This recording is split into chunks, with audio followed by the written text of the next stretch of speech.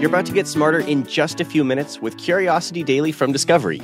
Time flies when you're learning super cool stuff. I'm Nate.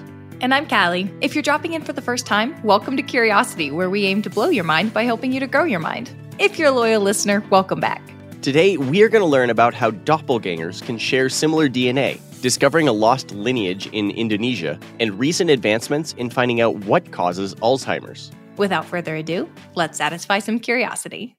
Okay, you know how people in our lives have a tendency to come up to us and tell us how much we look like somebody else they know? Yeah, it's definitely happened to me several times, but I gotta say, 9 times out of 10, it's just another skinny white guy with facial hair that doesn't actually look like me. It doesn't stop people from saying we could be brothers, though. Well, it's funny you brought that up because a recent study has shown that people who have strong facial similarity have remarkably similar DNA. So similar, in fact, that it's actually shocking if they're not related. All right, how'd they figure that one out? So, for a bit of background, a Canadian artist started a photography project where he took photos of people with their unrelated doppelgangers and posted them on social media. This caused scientists to wonder about the genetic relationship between people who are lookalikes but don't share any blood relation.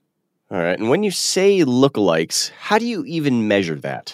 Well, to be considered for this project, the duos have to have incredibly similar features. They needed to be objectively almost identical. And when I say objectively, I mean the resemblances are actually uncanny. Like same nose, same hair, same arch above the lip, you name it. Researchers took the photographs of the 32 couples and used 3 different facial recognition algorithms to cement their resemblance. They wanted to see how these similarities are represented on a molecular level. So it's like a study of twins that aren't actually twins. Pretty much. The algorithm said that half of the 32 duos shared common physical traits and that 9 of those have remarkably similar genes despite being unrelated. All right, yeah, that's pretty interesting. What they also found is that, along with the obvious physical traits, their behavioral traits were also super alike. Things like whether someone went to college or if they smoked cigarettes often showed up the same within those pairs. So this means that similar DNA not only tells us about how people look, but also what their habits are and how they behave.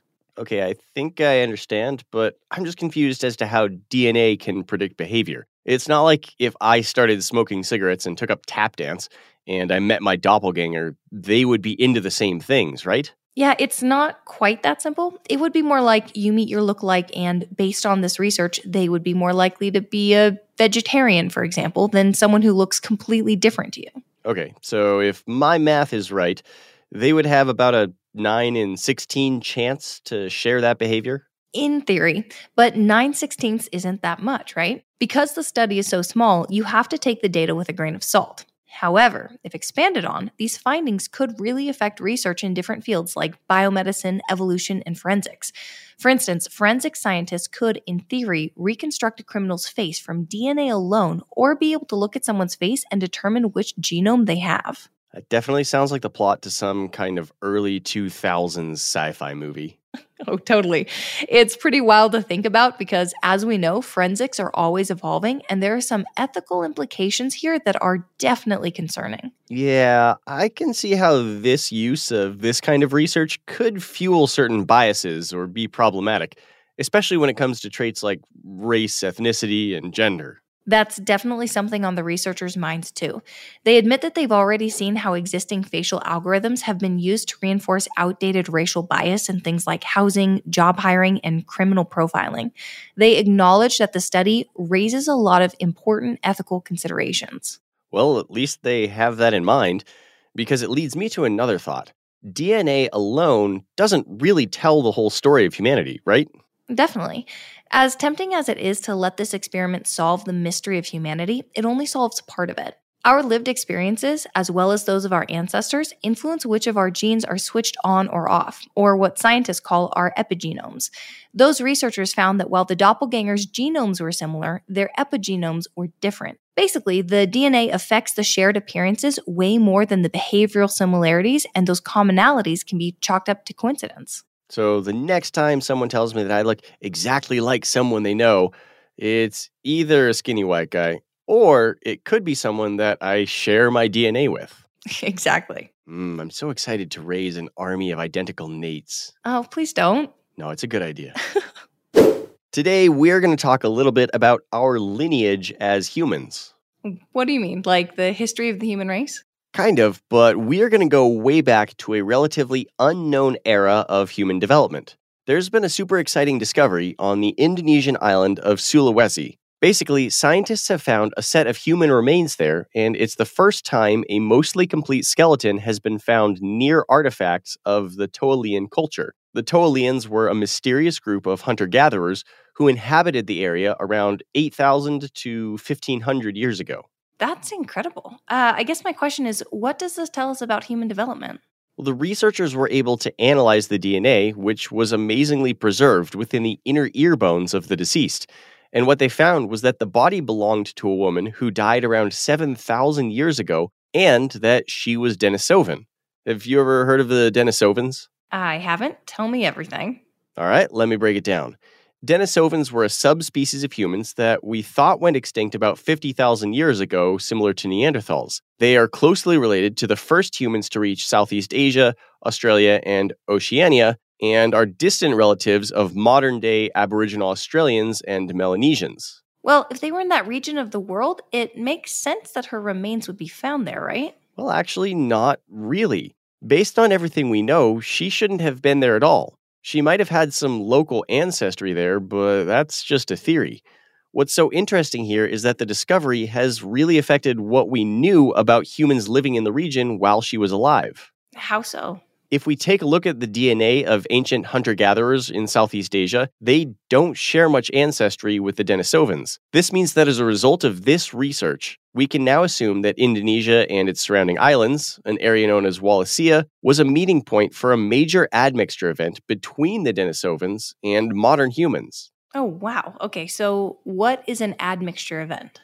Admixture is basically mating, but it's when the mating results in the mixture of DNA which hasn't been previously combined. Scientists found that this woman's lineage doesn't exist today, which makes it a previously unknown divergent human lineage. To quote the researcher directly, the ancient woman has a genome that is unlike that of any modern people or groups that are known from the ancient past. So basically, the researchers found no evidence that the modern people of Sulawesi descend from the Toalian hunter-gatherers that I described earlier. Where exactly did she come from? We really don't know.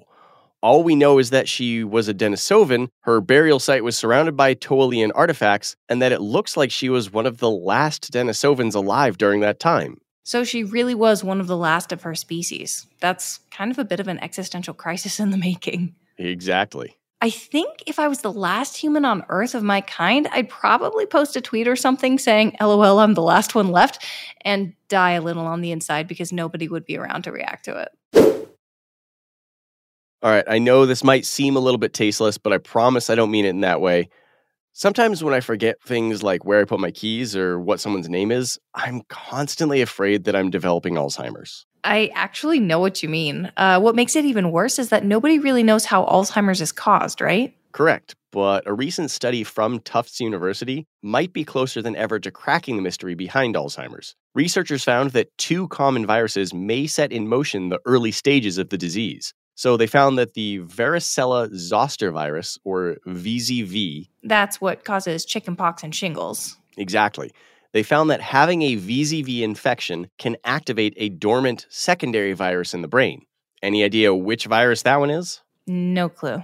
Well, it's the herpes simplex, or HSV1, which is also insanely common. So someone would catch chickenpox and get itchy, then that virus lays dormant in the body to the point that you might not even know you still have it. If you then get HSV1, that virus becomes activated, and it's this set of events that might be what sets in motion the early stages of Alzheimer's. Oh, weird. So it's like your brain is under attack by 2 viruses at once that create not quite a super virus, but sort of a super viral effect? Exactly. Normally, HSV1, which is the most common variant of the virus, lies dormant within the brain, but once it's activated, it leads to the growth of proteins that leads to a loss of brain function, all of which are signature features found in Alzheimer's patients. Wow, okay, so they kind of cracked the code then, right? Not quite. The researchers say this is only one pathway to Alzheimer's, but they think that it's possible that other inflammatory events could occur in the brain that can cause the disease.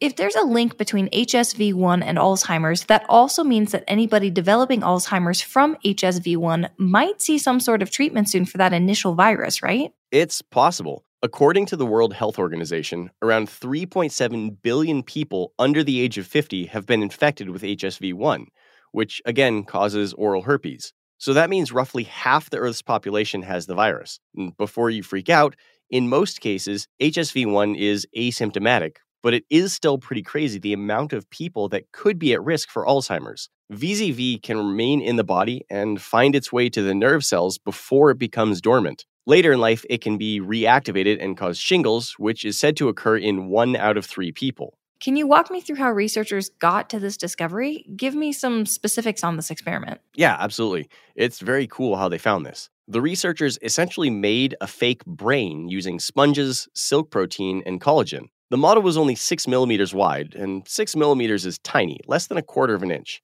They filled these sponges with stem cells related to the nervous system. These little cells eventually grow and become functional neurons like we have in our brains, and they're able to pass signals and information to each other in a network. So what happened? When they infected those neurons with VZV, they didn't see anything Alzheimer's related, and everything was functioning normally. But when the model already had the dormant HSV1 virus and they were exposed to VZV, the HSV1 virus was reactivated and led to an increase in Alzheimer's proteins. So basically, dormant HSV plus new VZV equals potential Alzheimer's. Or, as one of the researchers succinctly put it, they could cause trouble. Wow, okay, so if someone were to get the chickenpox vaccine, would that help? According to the research, probably. The VZV vaccine has been shown to hugely reduce the risk of dementia because the key is helping to stop the cycle of reactivation once the virus is already in the body. So hopefully with these new findings, we can help stop Alzheimer's before it starts. And if researchers are finding one cause of Alzheimer's, it means that others can present themselves soon. Yep. So, long story short, is this all your covert way of making sure we all get the VZV vaccines? You read me like a book, Callie. You, me, and everybody listening should make sure we have all our relevant vaccines. Even if this isn't the only cause for Alzheimer's, being properly vaccinated could help prevent it from activating in our brains. Let's recap what we learned today to wrap up. Researchers teamed up with a Canadian artist who takes photos of doppelgangers and discovered that unrelated strangers who resemble one another actually share remarkably similar genotypes. What's even more unusual is that there are behavioral similarities between the lookalikes as well, which scientists are working to explore further.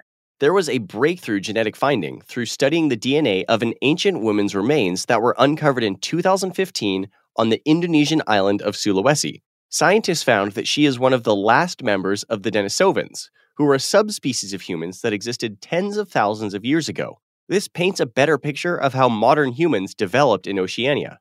A new development in Alzheimer's research has been explored, showing that common viruses can cause a reaction in the brain that leads to Alzheimer's. The good news is that there are vaccines that prevent one of the viruses in the first place, which lead to better numbers of Alzheimer patients. Curiosity Daily is produced by Wheelhouse DNA for Discovery. You can follow our show wherever you get your podcasts, and we would love it if you could take a second to leave us a 5-star review on Apple Podcasts.